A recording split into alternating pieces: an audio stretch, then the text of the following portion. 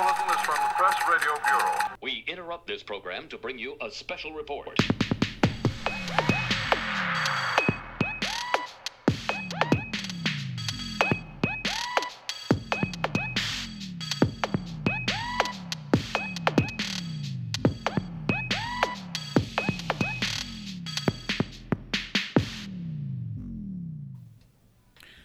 Hello and welcome back to the FrameLab podcast. Hey, George.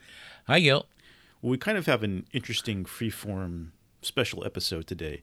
And for me, it's sort of a dream come true as someone who's not a cognitive scientist or a linguist, but who has done a lot of reading and research into things like, cognitive science, your books, books on social psychology and persuasion.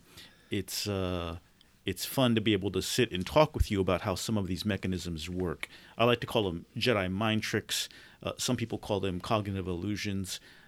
Basically, the idea being that there are ways that our brains work that, if you understand them well, makes communication easier, whether that's positive communication to make people do good things or to try to urge people to do good things, or, in other hands, it's the tricks of the trade used by con men, manipulators, advertisers to make you want or act in ways that maybe normally you wouldn't without such influence. So today what we want to do is talk about some different aspects of how the brain works through the lens of cognitive illusions. Ralph Dobelli has a great book called The Art of Thinking Clearly, which kind of acts as a dictionary of some of these sorts of effects and illusions. And so we're going to use that as a guide to some extent, as well as the work of others, and talk about some interesting stuff today. Well, I think about it very differently as a cognitive scientist. And the reason is that I study the way people really reason. And real reason uses things like frames, which we know about. It uses conceptual metaphors that we've been talking about. It uses narratives. It uses imagery. It uses the logic of emotions. Emotions do have logics, and so on. That is the way people really reason. It's only when you contrast real reason with an idealistic view of reason that came from Descartes way back in 1650 that says reason is like logic, like mathematical logic and so on, that is what rationality is. That if you believe in that, then all of these things seem like illusions rather than the products of real reason that may not always give you things that are real in the world, that can fool you or other people, but that is normal, and that uses normal methods of thought. So they're not just illusions, and the point is to look at each of these things that are illusory, that may not be true, as what happens when the real reason works in cases that you have to watch out for. Let's give people some examples here, because I think we've done a little job there of explaining the overall concept, but it may be hard for some people to grasp without hearing these named and explained separately. So let's start out with number one on our list here, the clustering illusion. The clustering illusion is the idea that we tend to see patterns in things even when there's no pattern. Our brain will find a pattern, detect a pattern. In The Art of Thinking Clearly, Rolf Dobelli talks about people who see the Virgin Mary in a piece of burned toast, or the face of Jesus on a tortilla, or another famous one is, there's the picture from Mars in the 70s, and people see a face on Mars. And people think, well, there must be a civilization because this looks like a face, but actually it's just a rock formation and shadows. So the human brain, does it seek patterns and rules? Explain to us a little bit the clustering illusion and why it works that way. Well, first, take a more common case, the man in the moon. Most people look at the moon and a full moon, and they'll see a face. And it's kind of romantic. It's very sweet. And if you've seen pictures of the moon up close, photographs, or looked in a telescope, there's no man there. But it's still kind of nice. It doesn't hurt anybody to see the man in the moon. It's a kind of sweet thing. You know look up at the full moon and you're with your wife or your girlfriend or whatever, and you say, "Hey, look at the man on the moon." And that's not an illusion that hurts anybody. It doesn't hurt you. It's actually a pleasant one, which comes about in a very basic way. In fact, the same way we're going to see over and over. Your mind is working in terms of your brain. You think with your brain, with your neural system. And one of the ways that neural systems work is that neural circuitry forms what are called Gestalt structures. That is, these are neural circuits with the following properties.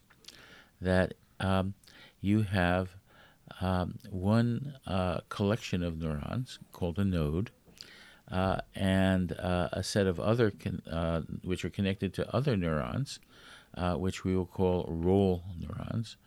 And what will happen is when a number of the role neurons are activated, they will activate the whole gestalt.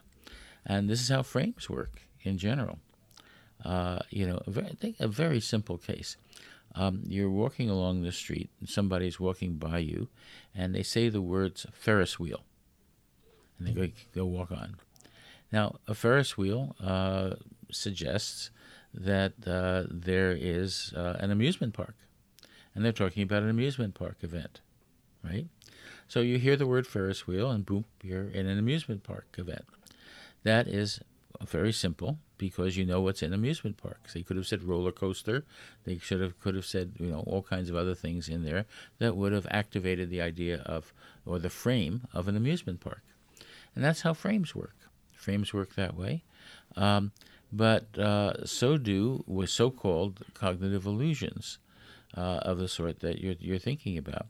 So when you have enough of things that fit together, like rock formations, you see the man on the moon.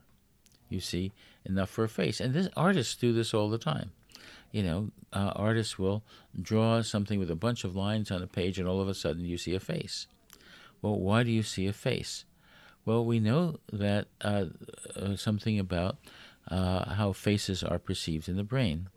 There's a part of the brain that picks out faces and recognizes faces. But it's a part of the brain that's right next to a part of the brain that picks out other kinds of structures, all kinds of structures that fit together, that fit individual lines and curves together to give you patterns. And faces are a special kind of pattern. So it takes input from the part of the brain that sees patterns and adds other patterns to it to give you faces. Now, this is a perfectly natural thing to happen and allows you to see the man on the moon. Right? We're going to see this over and over again, where some part of a whole gestalt, or maybe a couple of parts, are enough activated to activate the entire gestalt. This gestalt could be a face, or it could be a frame, or it could be all sorts of other things. We've talked mostly about how the brain creates visual patterns, faces on the moon, faces on Mars, faces on a piece of toast. But what are some ways the brain creates patterns in politics or in narrative structures? I'm thinking of some conspiracy theories which tend to form because people think they see a pattern somewhere in politics. For instance, for years people were saying, well, there's a few people connected to the Clintons who have died mysteriously, therefore there's a murder conspiracy involving the Clintons. We saw it again with the pizza parlor controversy in Washington, D.C., where people were saying, well, people go to this pizza parlor, it's really popular, therefore there must be all these other conspiratorial things going on. What are some other patterns we see in narratives or in politics? Is there a way that this clustering illusion also applies in that way? Oh, it applies everywhere.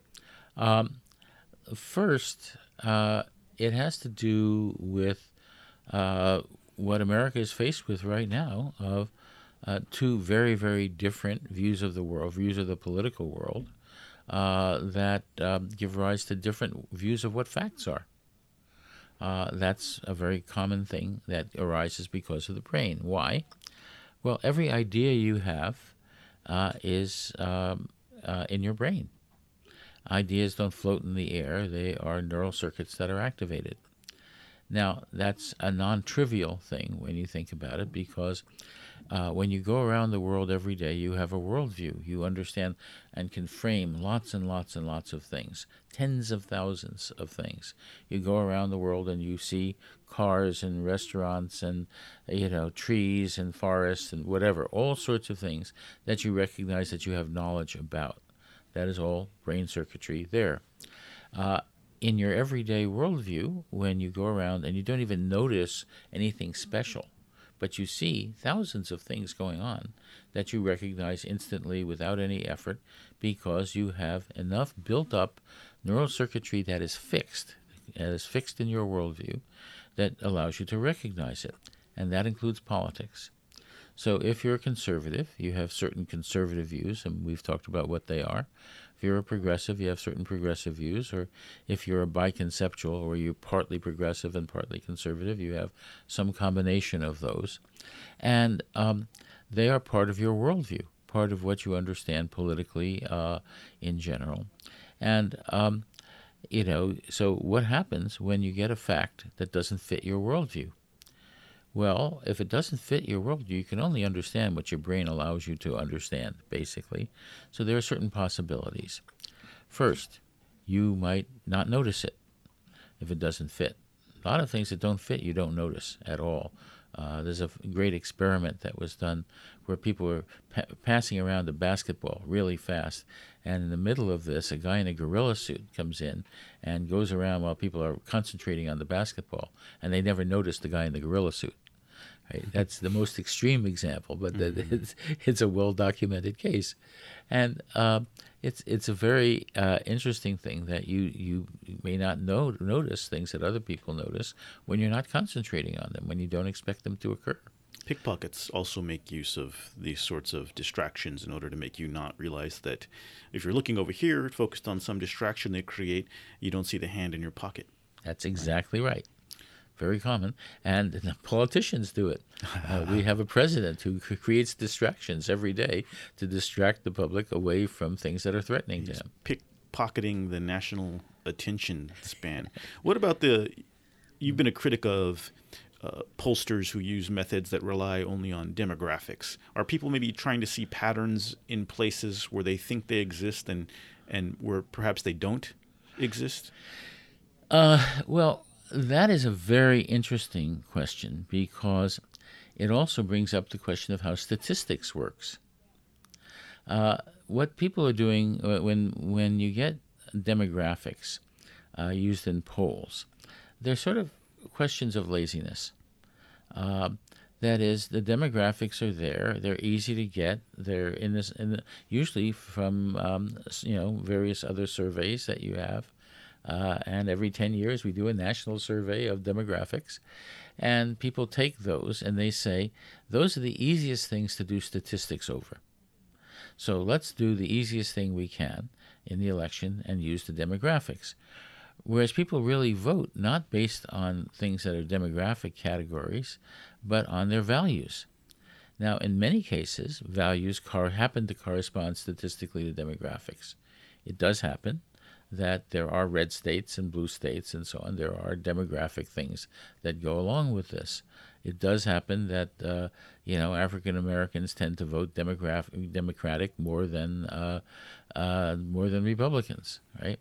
So there are statistical correlations with demographics, but the assumption that you can always do a survey and from looking at the statistics over the demographics get the right answer. And that's false when the real answer has to do with values. And the demographics may or may not reflect values. In the 2016 election, everybody was fooled because they thought, for example, that if you had women in the suburbs of Philadelphia who were college educated, then they would vote for Hillary. Well, they were also Republicans. They voted Republican. And that's the suggestion that Dobelli has in his book, is to regain your skepticism. And if you sense a pattern, seek external mathematical statistical evaluation and really question whether the pattern exists as you see it or whether there might be another explanation underlying it. But the statistics themselves can lead to this problem. That's the thing. You can't just use statistics to do it, you have to beware of the statistics, because the statistics don't necessarily tell you the truth. And this is extremely important. There is a statistical fallacy that people don't notice all the time. It's a kind of statistics metaphor. It's the metaphor that you are the statistic. You are the relevant person that the statistics are about. So suppose you take a blood test, and the results come back, and they say, on the basis of this test, you have a 75% chance of developing leukemia. Well, you may not. The blood test just tells you statistics. Namely, there's a bunch of people who will develop leukemia and who pass this blood test, and 75% of those people will do it. But you don't know if you're one of those people. Yeah. The thing that you may not be one of the relevant statistics. It's not necessarily about you. It's a statistical thing. And this occurs constantly in medical statistics and so on. I guess the lesson there is don't be a statistic. Let's move on to the next example here. Social proof. Now, social proof is one of my favorites because it's something you see a lot in politics, a lot in advertising. And once I became aware of the idea of social proof, I really started spotting it all around me. In his book, Influence, the social psychologist Robert Cialdini uses social proof as an example of one of the 6 most persuasive techniques you can use in advertising or politics. He wrote the book not so that people would use it as a weapon, but so that they could defend themselves from these sorts of influential tricks. Unfortunately, most people who read the book, I think, read it to learn about how to influence people. So social proof is also known as the herd instinct. And that the overall meaning of that is that humans tend to value more greatly things which other people find valuable. They want to be a part of the consensus. They want to be in the group of people doing something that's popular. According to the people who research this is part of an ingrained survival instinct. So some examples of that are when an ad tells you that 90% of people like brand X, or when there are lines outside of popular clubs or ice cream shops to sort of create for people the projection that there's a great demand for this product. It makes you want to get in line as well. I've got a little story about that I'll tell later. Or another example is laugh tracks in sitcoms. Here are the spots where they're telling you, laugh now. And if you hear other people laughing, you realize, oh, that's supposed to be funny. Or if you're at a concert and one person starts clapping and then everybody starts clapping, right? There's these kind of, this effect of you want to be a part of the group, a part of the bigger group, and do what's popular to a certain extent. What's your take on social proof, George? It works, again, via the notion of frames that define social norms. That is, what is a social norm? It's the way you're supposed to behave. That is, there's a frame for your behavior, for the normal behavior of people. And the question is, are you one of those people? And then, what kind of a norm is it? Is it something that people who are smart do? Is it something that people who are well-informed do? Is it something that people of good taste do? So there are norms for people of good taste, people of intelligence, people who are well-informed, etc., and or just normal folks. And you have different frames for different social norms. So the question, given behavior of other people, is, one, is this a social norm?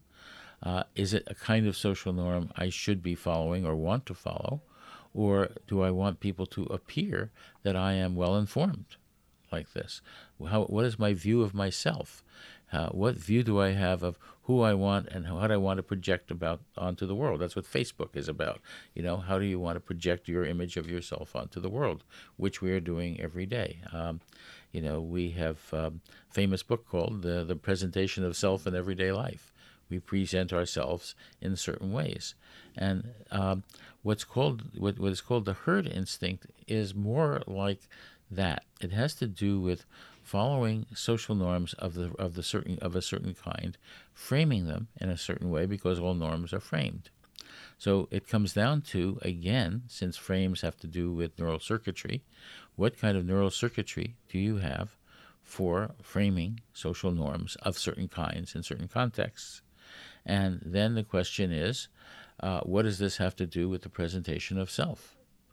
And it has everything always to do, because you're always concerned with the presentation of self. Yeah, unconsciously, automatically, every time you comb your hair or choose what kind of shirt to put on, you're concerned with the presentation of self.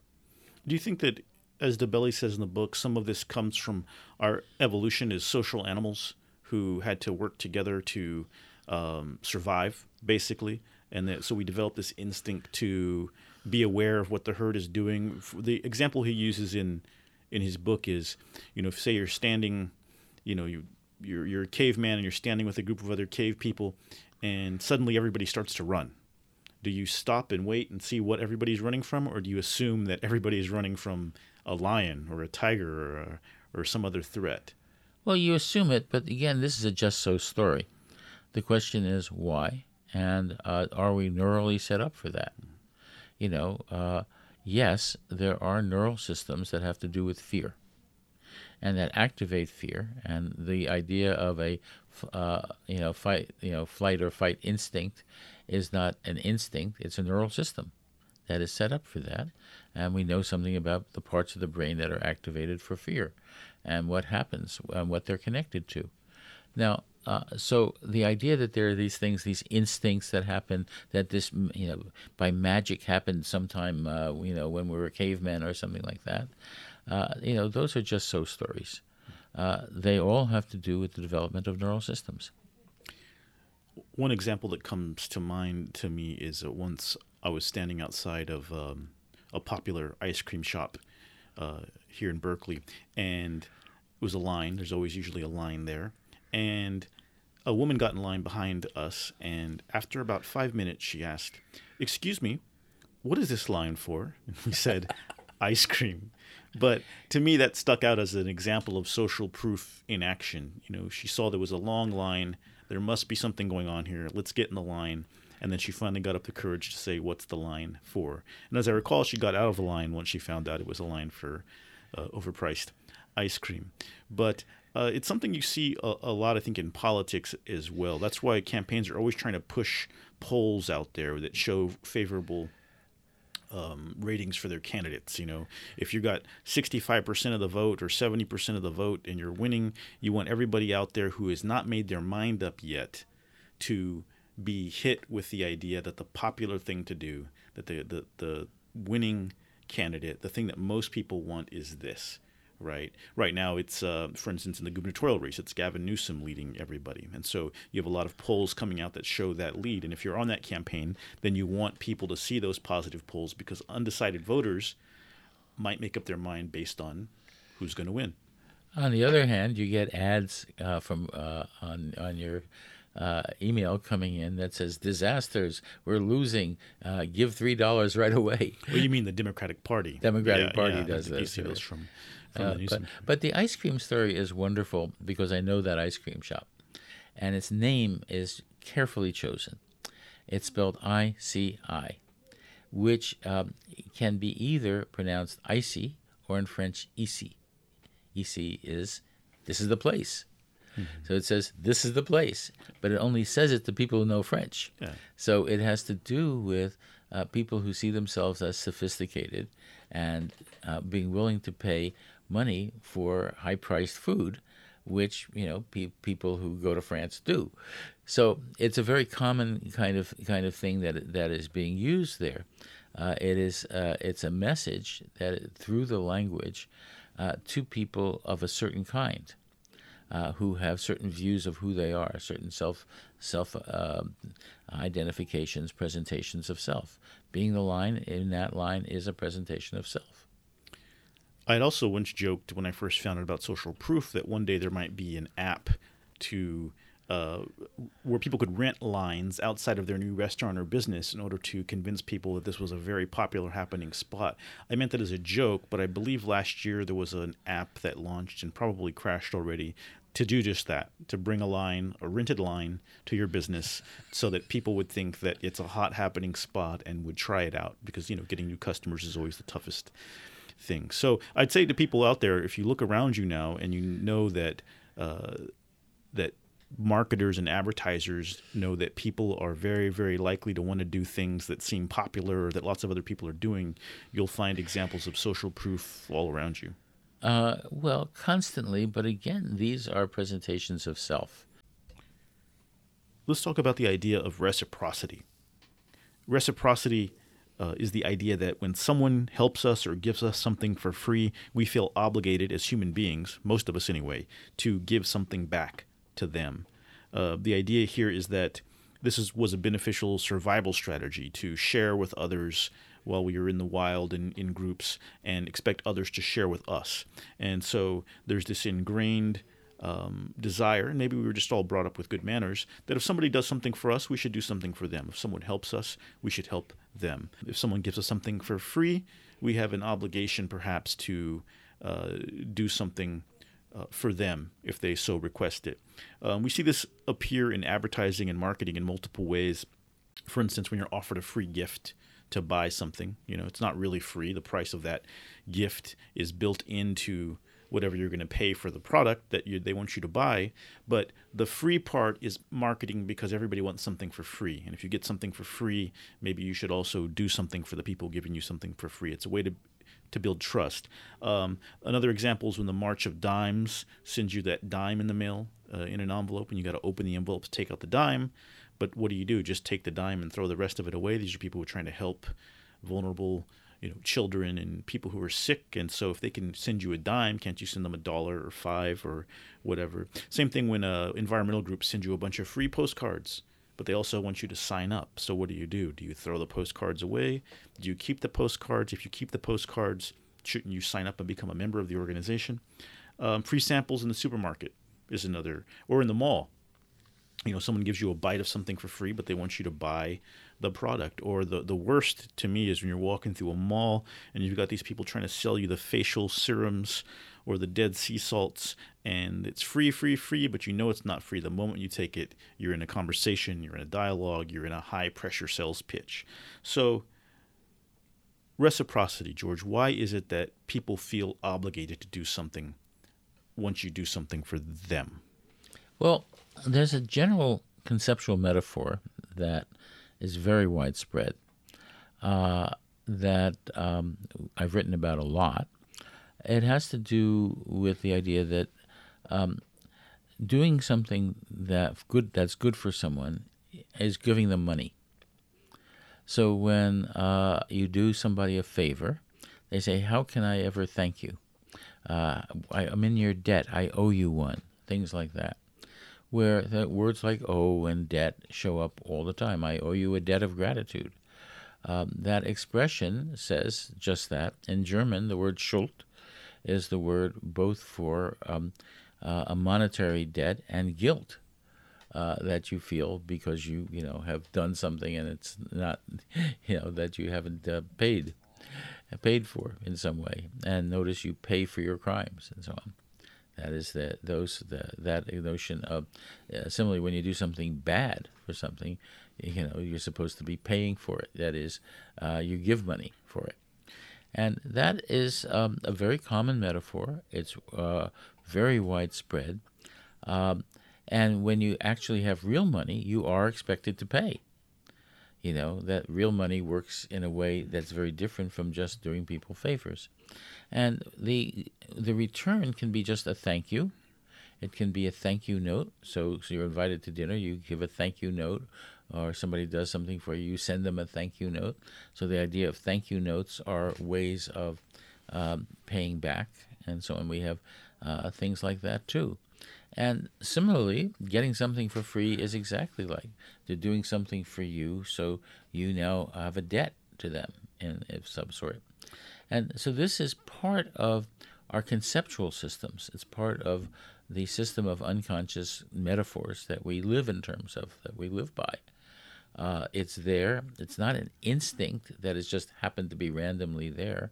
It's something that comes into our modes of reasoning, our conceptual systems, that are not reasoning like logic, but are reasoning based on mostly unconscious conceptual metaphors. So it seems that debt really has a moral meaning. Debt has a definite moral meaning. That's very important, because it says this is doing something good for someone. And that has to do with ethics, morality, empathy, and so on. So, yeah, debt definitely has a moral meaning. And you're supposed to be a good person if you pay your debts. You don't owe anything. Mm-hmm. It's important not to owe. So debt is often seen as a bad thing to have. At the same time, isn't there a positive part? If it's debt on one hand, but indebtedness can mean kind of a bad thing, that you have to be moral by paying your debt. You owe something. You're a bad person who's in debt and must pay it back. But in a way, doesn't reciprocity also get at the idea at the very heart of America? Absolutely. The idea that citizens care about other citizens is there, but it's not like you expect something back for it. And that's what's so interesting about it. Care is not necessarily something that you expect to get something back for. It's not something that you give in order to get. But isn't it something where you give because others have given to you? Isn't that the idea? That's the way it's often put. That is, you give because others have given it to you. It's what you owe. It's seen in many cases as a debt to you owe a debt to society, and many people think of it that way. It's often portrayed that way by certain political philosophers.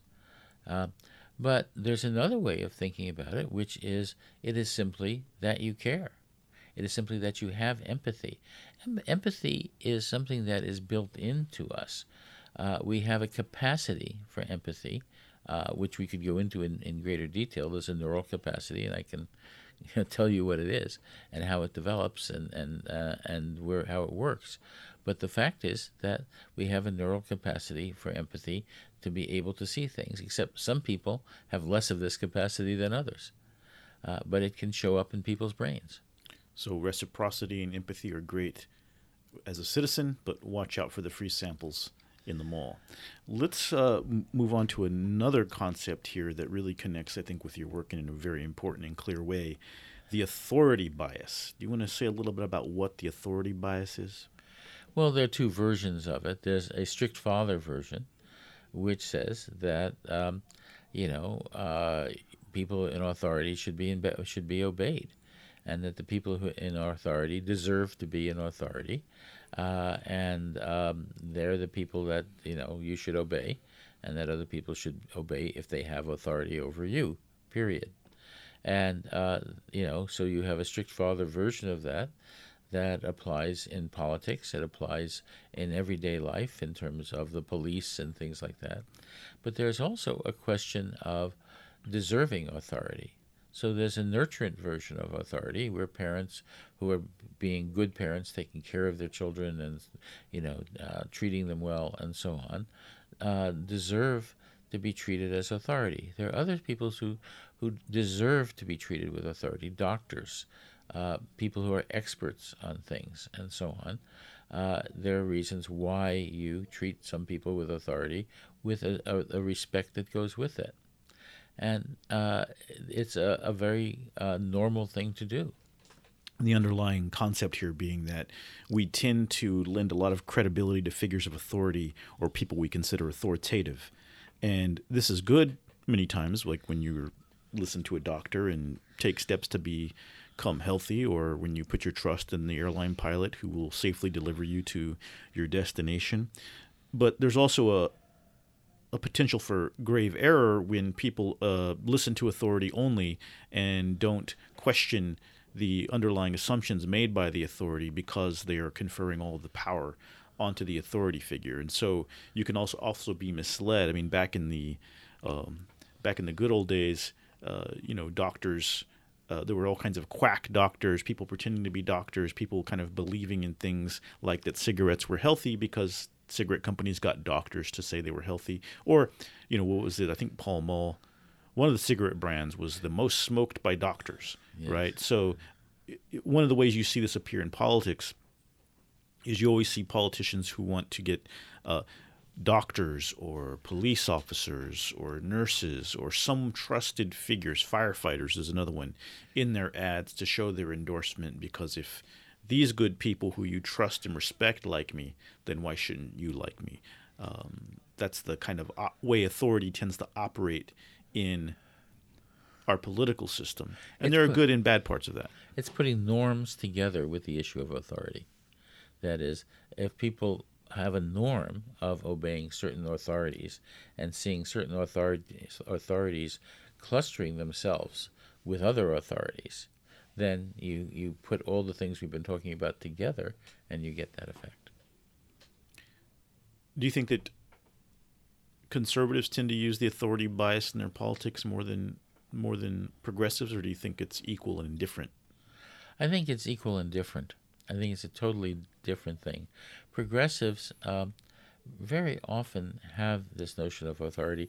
One thing that comes to mind is there's a well-known woman senator who was one of the first women senators. And at one point, somebody said to her in the floor of Congress, "Thank you, ma'am." And she said, "The appropriate term is senator. Namely, I earned it. I've been working as a woman to do this." And, it's an interesting thing that I remembered. I remembered it simply because to say ma'am is to say that you have, a norm of being nice to women and respecting women, for their role as women. But here is a woman who wants to be respected for her role as a senator, which is not easy for a woman to do, and made a point of it because it is a political point. So having that authority respected. Having the authority respected because it was well earned and earned in the right way. Let's move on to the next concept here, the story bias. The idea behind the story bias is pretty simple. It's that humans are wired for storytelling. This kind of connects to the earlier clustering illusion, the idea that our brains tend to detect patterns, even if there's not a pattern in existence. So a story is a way in which we impose narratives and meaning and significance on sets of events, even if upon further inspection it turns out the story was not exactly correct or true. We tend to tell stories about ourselves, about other people, about things that happened.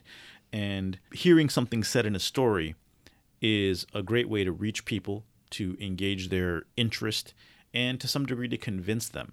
Even if the story, again, going back to the example of conspiracy theories, even if the story is not true, people tend to remember a story more than they would remember different sets of separate. If they heard the separate facts, they might not see a story. They might not see a connection. But if you wind it all together with a story, then the connections become clear, even if there aren't really connections. So why are we wired for storytelling, George? A story is a complex frame. We're wired for putting together frames, which are neural circuits, and getting more complex neural circuits.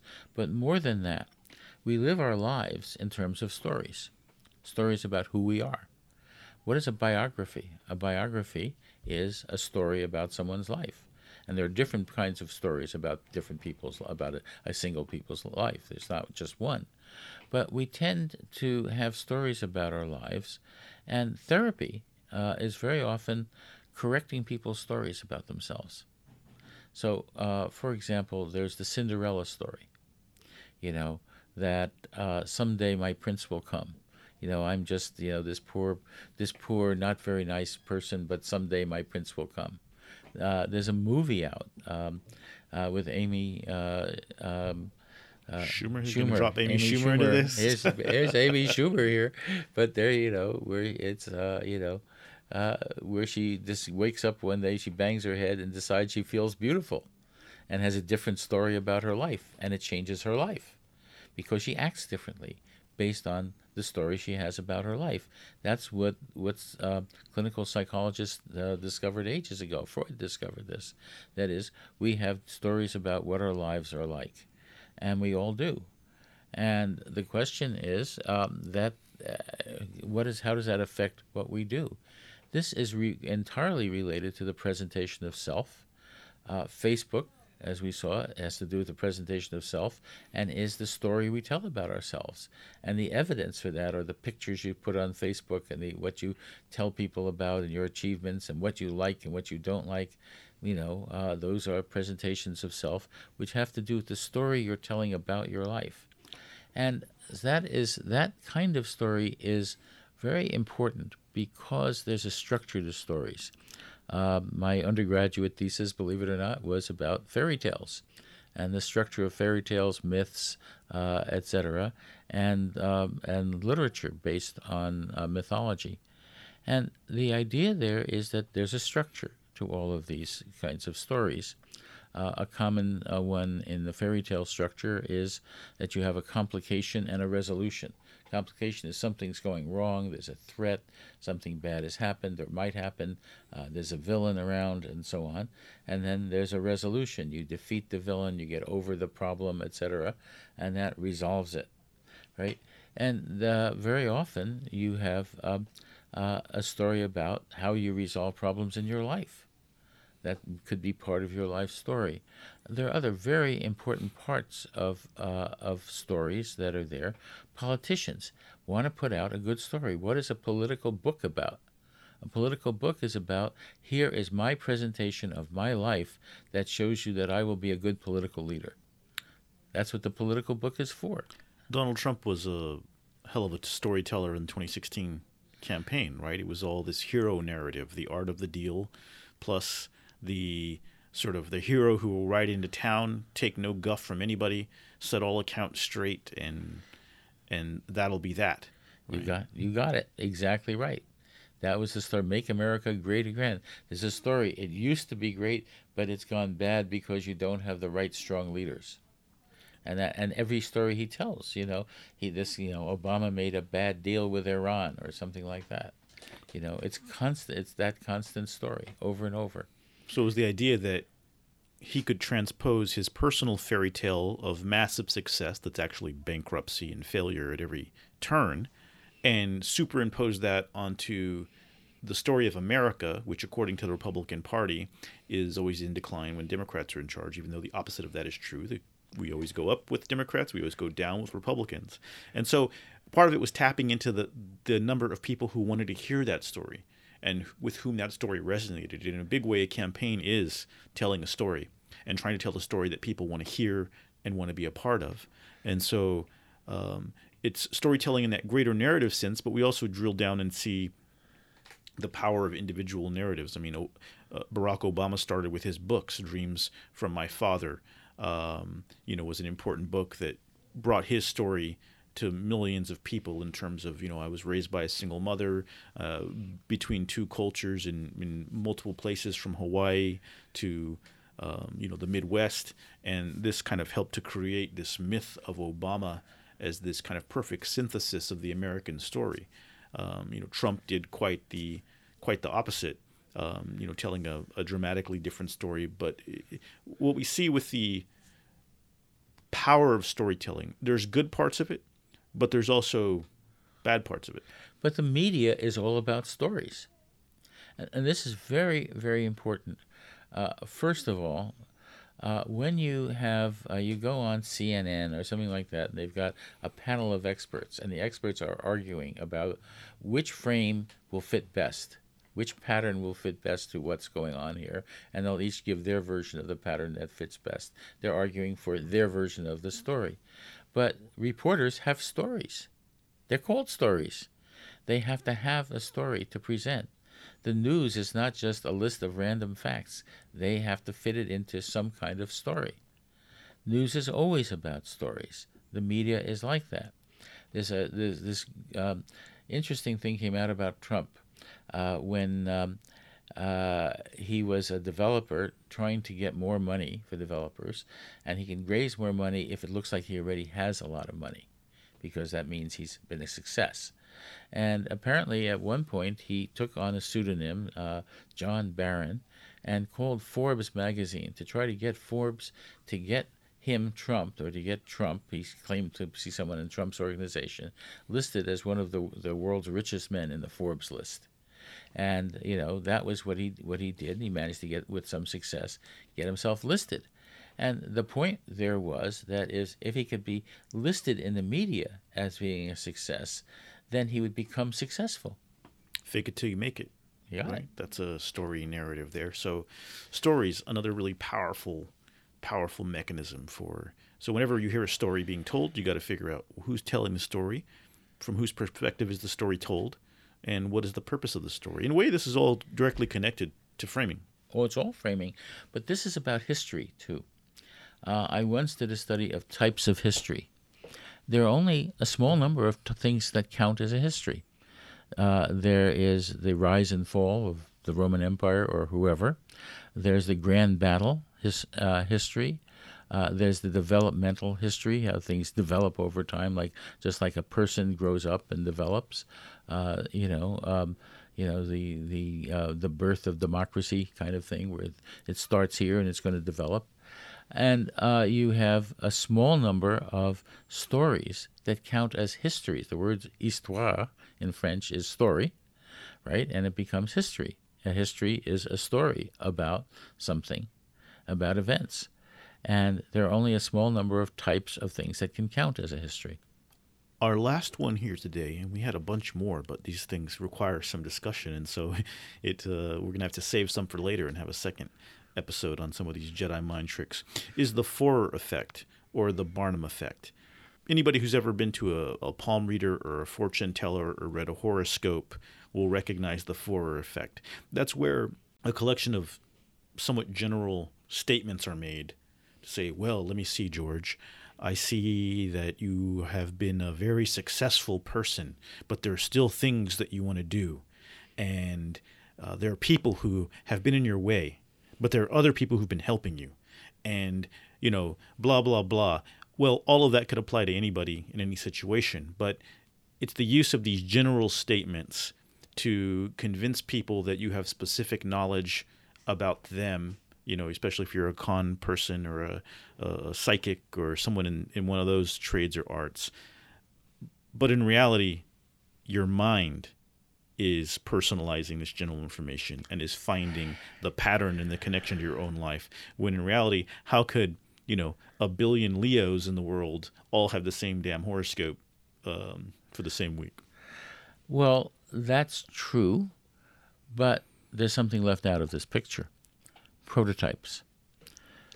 They're prototypical examples of general states, and they may be different for different kinds of people. So, you say, he's a Gemini. He can't decide one way or the other. He can always think of two possibilities or something like that. And that view, a lot of people think of two possibilities, but it fits a certain kind of person, a certain kind of personality, a stereotypical personality of this sort. And this depends upon things like prototypes and stereotypes, which are part of categorization strategies that we have. Categories are not just, list of properties. Aristotle didn't get it right. We have prototypical central cases, and they extend to other kinds of cases by general principles. I have a large book on this called Women, Fire, and Dangerous Things, which goes through all of the structure of prototypes in general and how categories really work. And this has, again, something that's important that came out in cognitive science.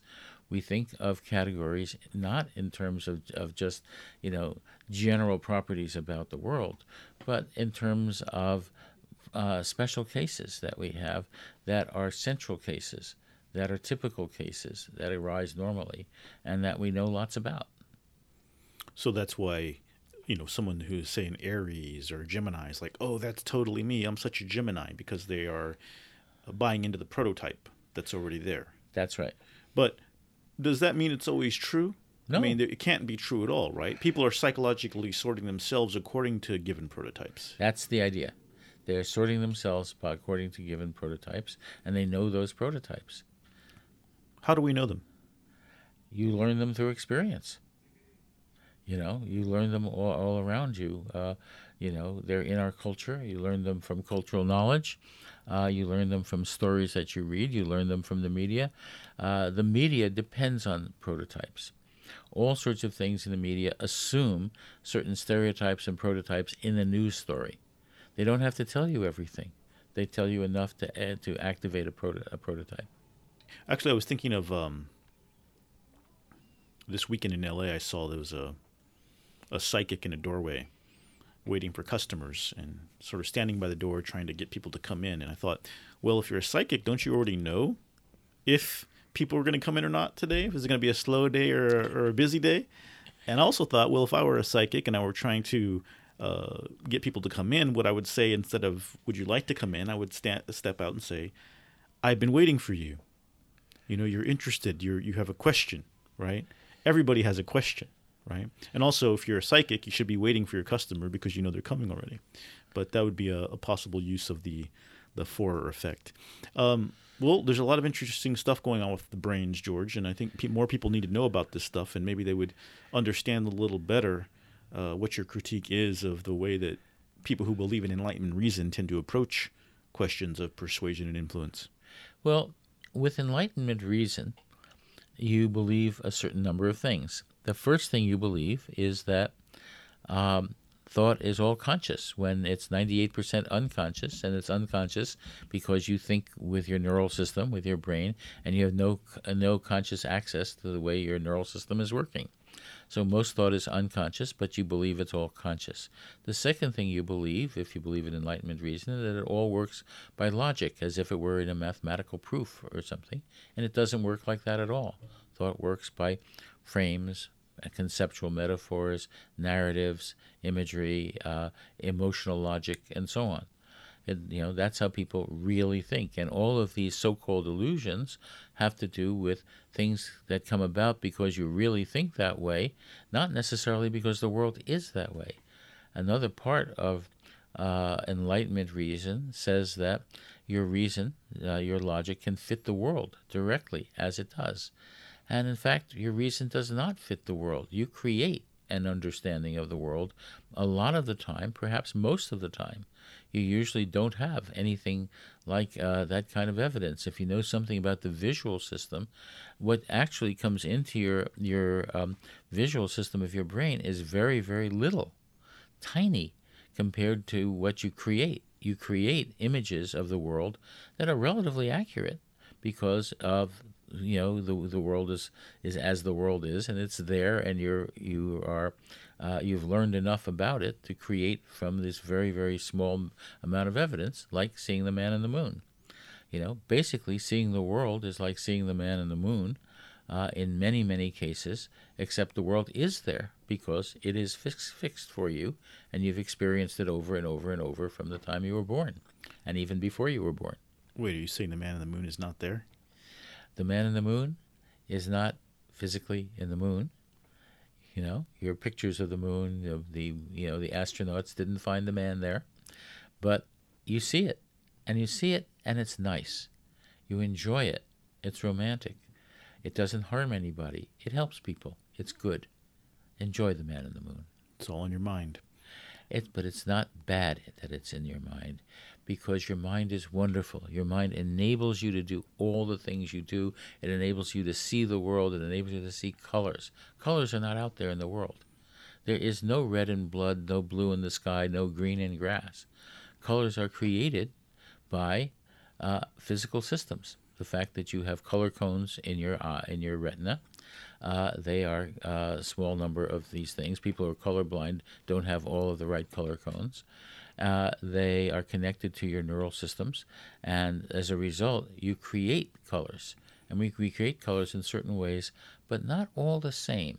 Men and women don't all create colors in the same way because the color cones in their eyes depend upon X chromosomes. This reminds me of that. What color was the dress? There's occasionally a scandal that pops up where women and men see different colors. They do see different colors. They actually see different colors because the color cones in their eyes depend on their chromosomes. So there's no red, there's no blue, there's just moral worldviews that are contained in your neurocircuitry. Well, it's not that. What there is reflections. There are, objects in the world reflect combinations of wavelengths. Wavelengths and combinations of wavelengths are not colors. But our bodies, our physical bodies, with our eye, our color cones, you don't see just with your eyes, and your neural system together, all of that create color for you. And colors are beautiful. They're wonderful, and they're very good for survival.